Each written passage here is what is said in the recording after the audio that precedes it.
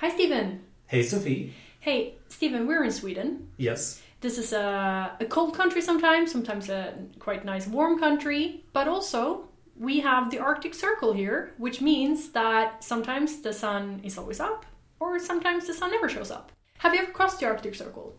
No, I haven't actually ever crossed the Arctic Circle. I know that the Arctic Circle does intersect Sweden, right? But it's quite north from here, yeah? Yes, it's very much north It's from here. almost 2,000 kilometers away from where we are here in southern Sweden. Yeah, so Lund is in the very, very southern part of Sweden, and the Arctic Circle is in the far north. Well, it sounds like it would be an interesting journey to take, and Definitely. That's actually what we want to do in today's episode. We promised that we would take the podcast to new places this semester, and we're really excited to do that today with you in sharing today's episode. We've had 2 students approach us with an idea for a podcast. Those students are master's students here in our master's program here at the IIIEE. Alexandra Jonka and Kelly Delaney had a really cool idea as part of a trip they were taking to a small town in northern Sweden above the Arctic Circle to share some of the experiences of this small city called Kiruna. Yes, and Kiruna is quite an interesting place because if you had the opportunity to move the entire city you're living in, we're talking about reimagining all of the infrastructure, what would you do differently? This may sound like an incredible idea, but it's actually what Kiruna is about to do. So, Kelly and Alexandra, they set out to investigate the background to this and the challenges and opportunities that may come with it.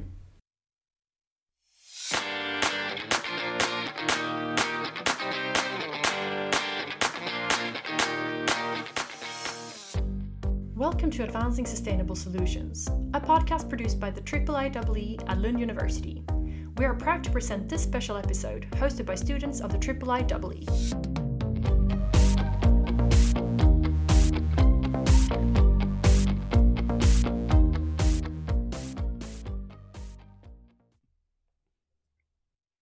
Kiruna is a relatively small industrial town in Sweden, with about 19,000 people. It's located 145 kilometers above the Arctic Circle, the northernmost part of the Earth. It's a harsh place to live. During winter, temperatures often drop to negative 18 degrees Celsius and can dip as far as negative 40. The sun is only visible for a few hours, and some days there's no sun at all. Despite these extreme conditions, Kiruna is accessible multiple times a day by both air and rail. Kelly and I opted for the train ride up. It's a 19-hour overnight journey. We're wagon 4, right?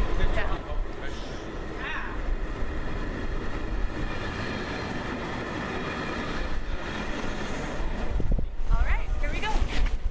You'd imagine that Kiruna's remote location and intense environment would make it difficult to get to. But Sweden has really invested in the infrastructure to reach this place. It has 2 things us humans really want. The Aurora Borealis, those shimmering, famous green lights in the sky, and iron ore.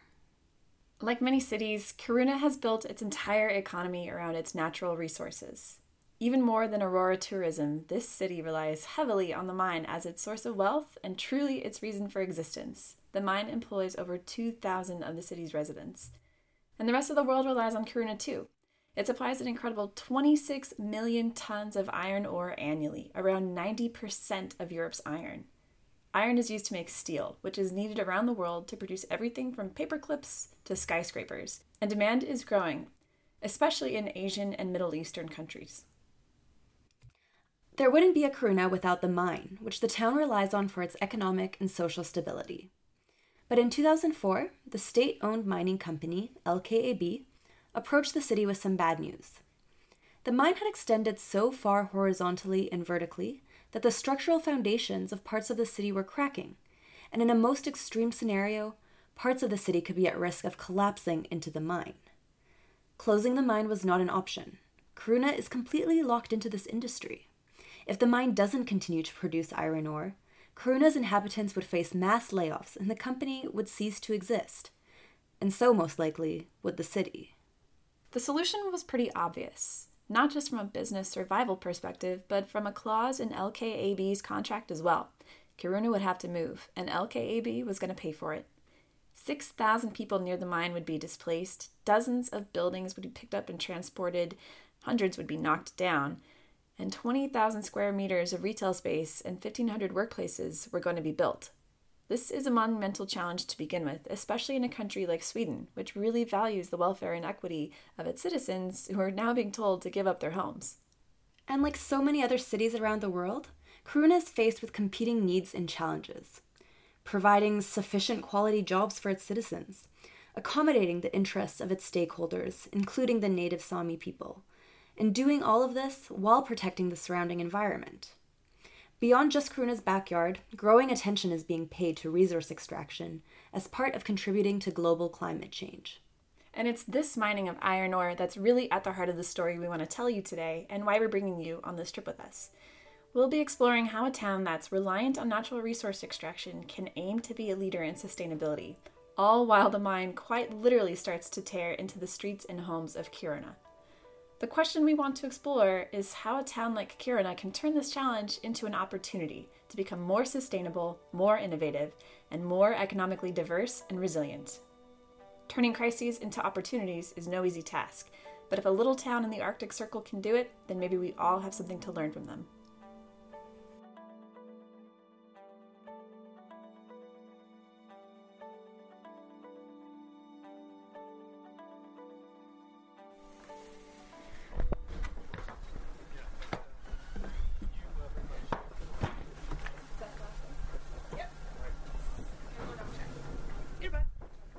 We arrived at about 9 a.m. in mid-February.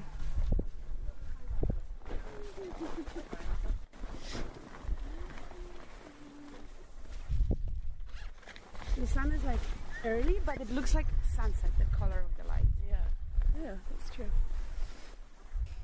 The station isn't anything super fancy. It's just a small platform in the farther north side of town.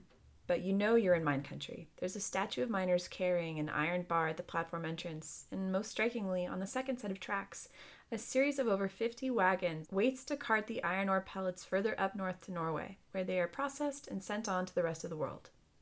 These ore transport trains were a constant fixture on our trip, and the tracks were often parallel to the main road. We probably saw them more frequently than the passenger trains. Kiruna has a really charming small town feel, lots of colorful buildings. Of course, what's probably different from most small towns is the giant mine constantly visible as this hill looming in the distance. I wouldn't say that there's a defined town center, but a big parking lot has a series of booths selling goods for the tourists. The mood is pretty chipper. There's obviously no panic about some future collapse. There's no line drawn through the streets indicating which parts of the town are going to be torn down or not. But people know who's going for the most part. Is your house one of the ones that has to be moved? A few years ago, when they published that map, my kitchen was outside the zone and my living room was inside the zone. So the line went straight through it. Then the steel prices went down a bit. And then the line moved backwards. So actually, I'm not sure. That's Mats Nilsson. He's the head of the Kiruna Sustainability Center, a department in Tekniska Verket, kind of the equivalent of a public works municipal department. They are responsible for Kiruna's energy production, district heating, water sewerage, and most other technical infrastructure in the city, right on down to snow removal from the streets. They're also leading the way in facilitating the technical aspects of this move. Mats has been working on the sustainability elements since almost the beginning of this project. As you'd imagine, his job largely includes balancing various interests in the project. Depending on who you ask, there are different, focuses on what's important. If you go to the politicians in Kiruna, I think they have very much a focus on building affordable apartments for the inhabitants of Kiruna. And our board has made a decision that 2025 we should be CO2 neutral in every way. And we have a very large focus on ecological sustainability. At the same time, in Kiruna we are a little bit stressed because we're not controlling the time schedule. It's the development from the mine, the cracks moving into the city that are setting the timetable. And that creates a situation where we are trying to make decisions and build for the future. But in some ways, we have to make quick decisions and build as fast and as cheap as possible. The Sustainability Center works in partnership with Swedish firms such as RISE and Vinnova, two state-owned research and innovation institutions. They have nearly a dozen projects happening in Kiruna, ranging from agriculture to lighting to artificial intelligence. Two projects that we particularly found interesting were the work that they're doing with energy and waste. We spoke with Mats' colleague, Niklas Syrén, about how the project is looking at improving energy efficiency. One of the biggest changes they're making is investing in getting the majority of their district heating energy from the mine's waste heat.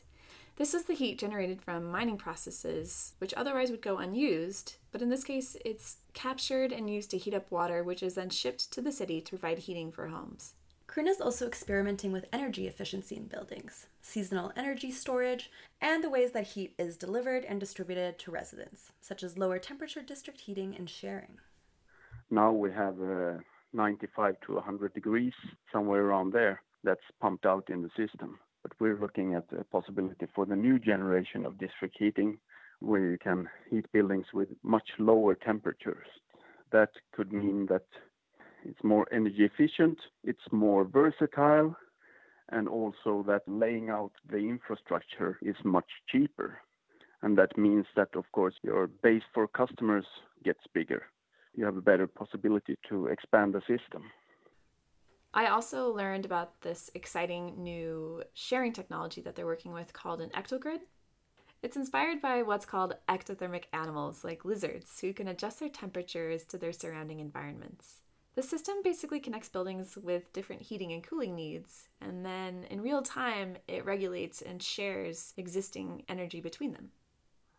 Buildings that needs a little bit more cold can get the cold, and they share their heat with other buildings. So you get energy sharing in different areas, and that also reduces the need for energy. I think one of the biggest things that stands out here is this awareness of risks and connecting this awareness with explicit energy resiliency goals. It could look like a paradox to try to be energy efficient when there's so much surplus heat from the mining process. But of course, we're looking at the bigger picture here and not building a district heating system that is 100% dependent on mining processes from LKAB. Because what would we do if the mine closed? We need to build a system that's redundant, and that's why we need to build in energy efficiency from day one. Already this precautionary approach is paying off, especially when it comes to waste. Kiruna is disengaging from the waste-to-energy plant because of a gut feeling that burning waste will be a bad idea in the future. It was a great idea when it was built 2000, when everything else was dumped on landfills, and we started energy recovery instead. Then it was a great idea. But I think that already 5 or 7 years ago, it was quite clear that authorities would try to push burning waste away and moving towards material recovery. And that actually happened. The new coalition in Sweden's parliament recently expressed an interest in taxing waste-to-energy generation. So our gut feeling that we acted upon was correct. It was correct. And of course, that will have systemic domino effects. Kiruna expects its population to grow in the future, and that means more people generating more waste, which will no longer be burned. But it's got to go somewhere, which is also something that they're working on. The first piece in this puzzle was the decision to close the plant, because that drives change in the other systems, because all the systems are connected to each other.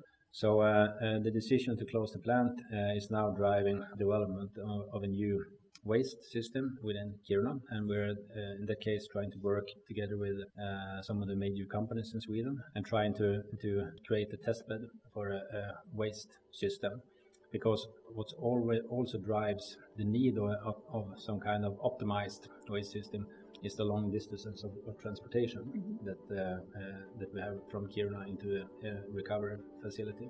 We don't have somebody taking care of a paper or glass or metal or something like that. Everybody has to be transported away from Kiruna. In that way, we have to develop collaboration between companies. We have to develop logistic system to make this possible, and we also have to make it possible and easy for the inhabitants of Kiruna to sort out the different materials.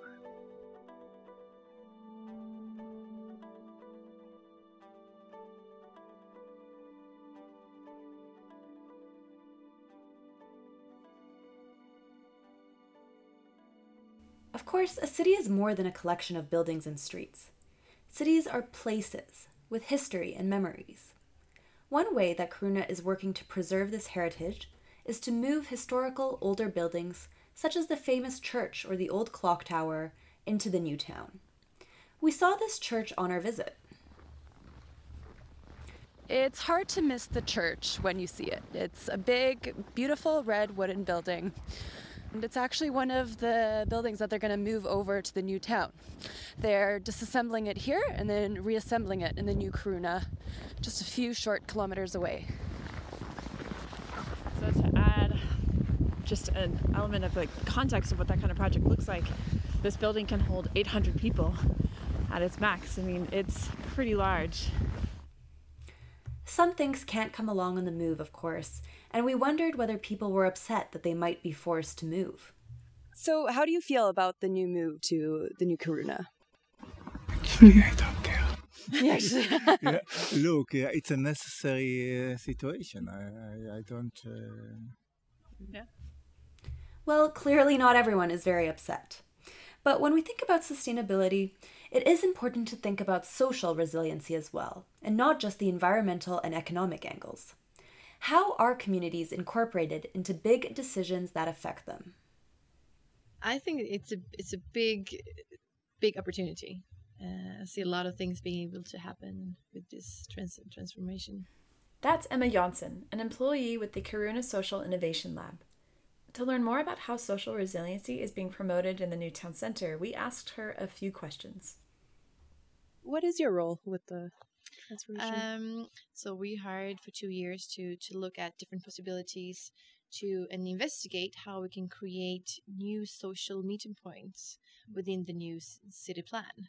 So what is it that we're lacking today? What can we include in the new city plan that we don't have today? Try it out and see what works. What attracts people, what makes people come together, and what kind of like social service should the municipality also offer. Provide a platform for citizens in Kiruna to actually be part of this transformation, to not just give a comment about how a house looks like, but actually be part of building that garden that can be next to that building, or be a part of making that playground, or some sort of meeting point that can be around, like in the new city center. Do people look upon the mine quite favorably in the town? There's different camps, like if you're pro-con, definitely. I mean, a big population are working directly or indirectly to some sort of, mining-related industry. So, so it's a big income for a lot of people.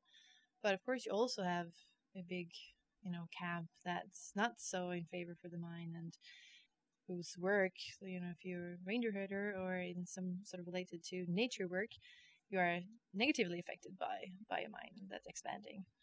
So there's definitely different camps. So we're sustainability students, and one of the bigger things that we're excited about is just this sort of more energy efficient and more innovative thing, and especially the fact that there's going to be all this experimentation and innovation stuff. Are you already seeing that happening? And how do you perceive like that being, sort of integrated into daily life around here? I can't say I've seen anything yet. I mean, I know Mats Nilsson, I know the work of Kiruna Sustainability Center, and we sort of, partner up with them a lot. So I know about it, but it's not a lot of work that's been implemented in people's daily life yet. I mean, my background in product design and social design is like, how do you make those technologies understandable? Like, how do you understand if you're owning a house how much consumption of energy or water that it has, or you have a leakage somewhere, so make it visual and approachable. So I think they have some way to go there, before you can actually implement in people's daily life and for people to understand it. From my perspective, like working with this social innovation lab, of course I stand in the bubble of like the social sustainability aspect, and I think that's something that is important. Like how is like both the economical and ecological and social like aspects sort of taken in consideration. Because we perceive that it's a lot about economy, a lot about ecology, but how do we really connect it with the social aspect?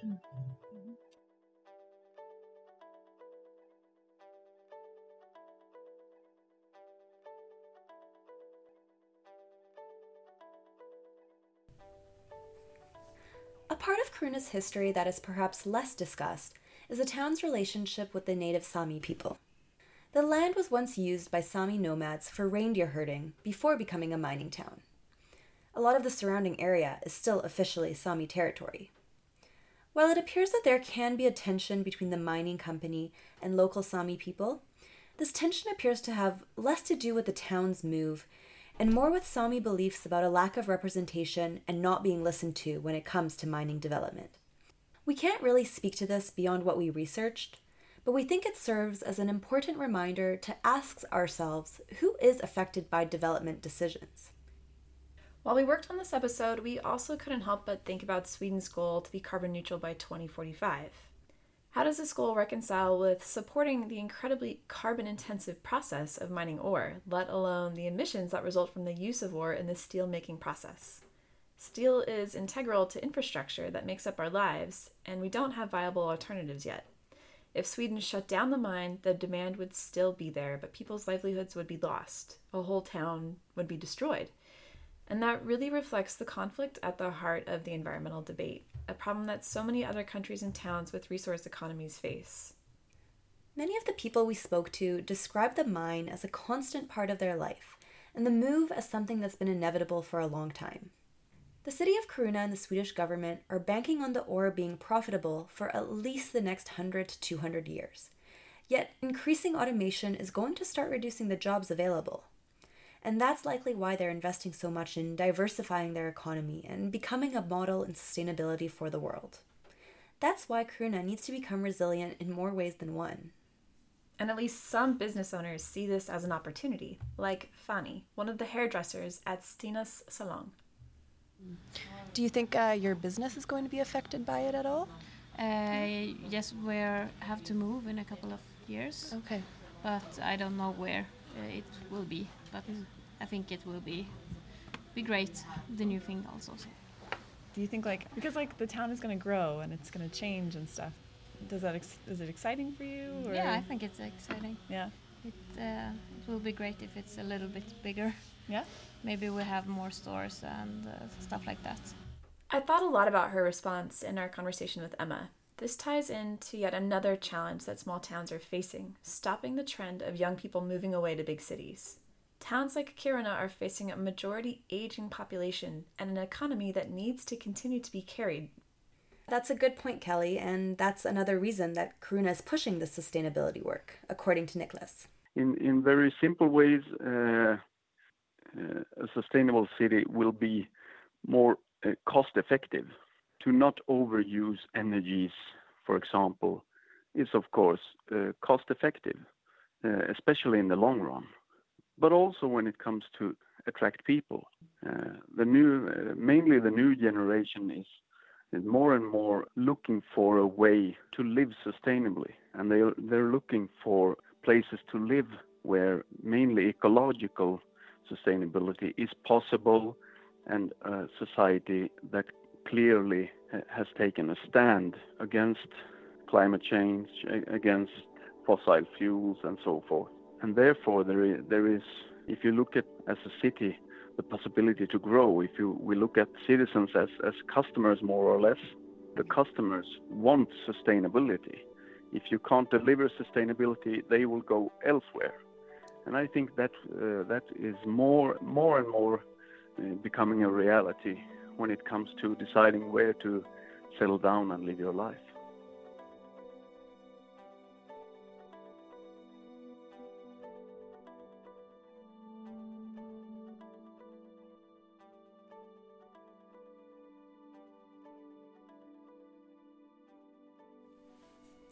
Ensuring that all citizens feel listened to, the paradox between relying on the extraction of rare metals and becoming a sustainability model, wanting to become bigger and attract more businesses while still reducing emissions and waste. Kiruna has been facing and will continue to face challenges in balancing growth with social, economic, and environmental resiliency. How is the Sustainability Center, for instance, going to know when it's achieved its goals? We asked Mats this question. I'm not sure that is possible, actually. When I started this work, I was trying to develop concept or a recipe or a model or something that should be implemented in Kiruna, and it was my goal was to develop something that was ready, a complete model, so to say. And it was kind of frustrating after a few years when I had to admit to myself that I will probably never be ready. This is a continuous work, and things are changing all the time. So when we started to burn trash 20 years ago, it was a great idea. It was actually a sustainability project. We reduced the amount of oil boilers in the city, and it was great. Today is the wrong decision. It is wrong, so now we are changing. So you will never ever be ready. So what have been your biggest lessons learned throughout this whole process? Well, when we started these projects, I was, I think, quite naive. I thought that we have a unique possibility. This should be easy. But it's not easy to take an organization and change their focus. Everybody from the other innovation platforms were talking about innovation culture. And I didn't understand what that was. I thought that's something that they made up, so to say. Now I know that the most important part in trying to develop a city or actually get an organization to work with development is innovation culture.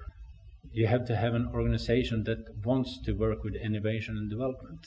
If they don't have it, if they don't have the time for it, it won't happen. I get more and more convinced that maybe those 5, 10, 15 or 30 minutes that we take a cup of coffee and put our feet on the table and just think about the future are the most important ones that we have. And as for Niklas? When it comes to especially the physical aspects of building a sustainable city and a sustainable society, I would say that the message is if a small town in an Arctic climate can do it, then so can you. Anyone can. I think that would be the message. Then, of course, depending on different areas and where we excel, there can be a lot of different lessons for many municipalities, which some can use and some can't.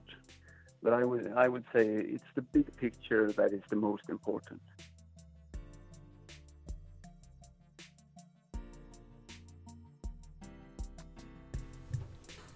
So that wraps up the story of the sustainability journey of a small northern Swedish town that's taking a big challenge and leveraging it into an exciting opportunity. I have to say thank you to both Kelly and Alexandra for sharing this story with us. We're really happy to share that with our listeners. What is something that stood out to you about your experiences in Kiruna? Yeah, I think it was really great to be able to talk to the people there and just get their perspective on this. To them, it's such a normal thing. We think of it as a monumental task for a city, right? To just pick up and move like Kiruna is doing. But to the citizens there, it's something they've been faced with for so many years, and it's just really become a normal part of their life now and figuring out how to accommodate that. And it was great to see how many of them are being brought into the planning process and their perspectives and opinions are being listened to, which really shows Kiruna is trying to take the social resiliency angle quite seriously with the move. And that's inspiring, and I definitely think there's a lesson there for other cities to learn.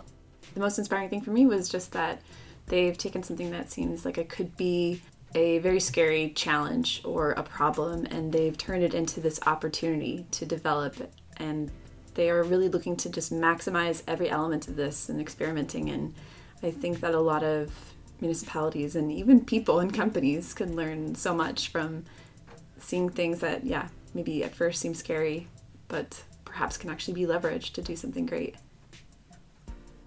Sophie and I just want to thank you so much for sharing this with us. But before we conclude the episode, I'm curious, how did your journey to Kiruna go otherwise?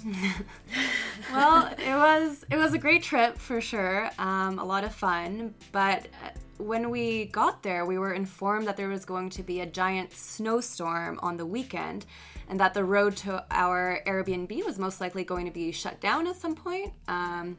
We decided to take our chances anyway, go up. We had no idea how bad it could really get or what we would be against. But yeah, we ended up getting completely snowed in. The power at our Airbnb went out. So no heating. We eventually started running out of water as well until we could leave the Airbnb the next day when the roads were cleared again. Yeah, I mean, it just took a long time. We couldn't leave the house. None of our plans, I mean, honestly, none of our plans that we had for the weekend ended up sort of happening. We made the best of it for sure. Yeah, it just was humbling to remember that we rely so much on nature behaving, and we want to keep that happening in the future. Indeed. Thanks so much for sharing your story with us today.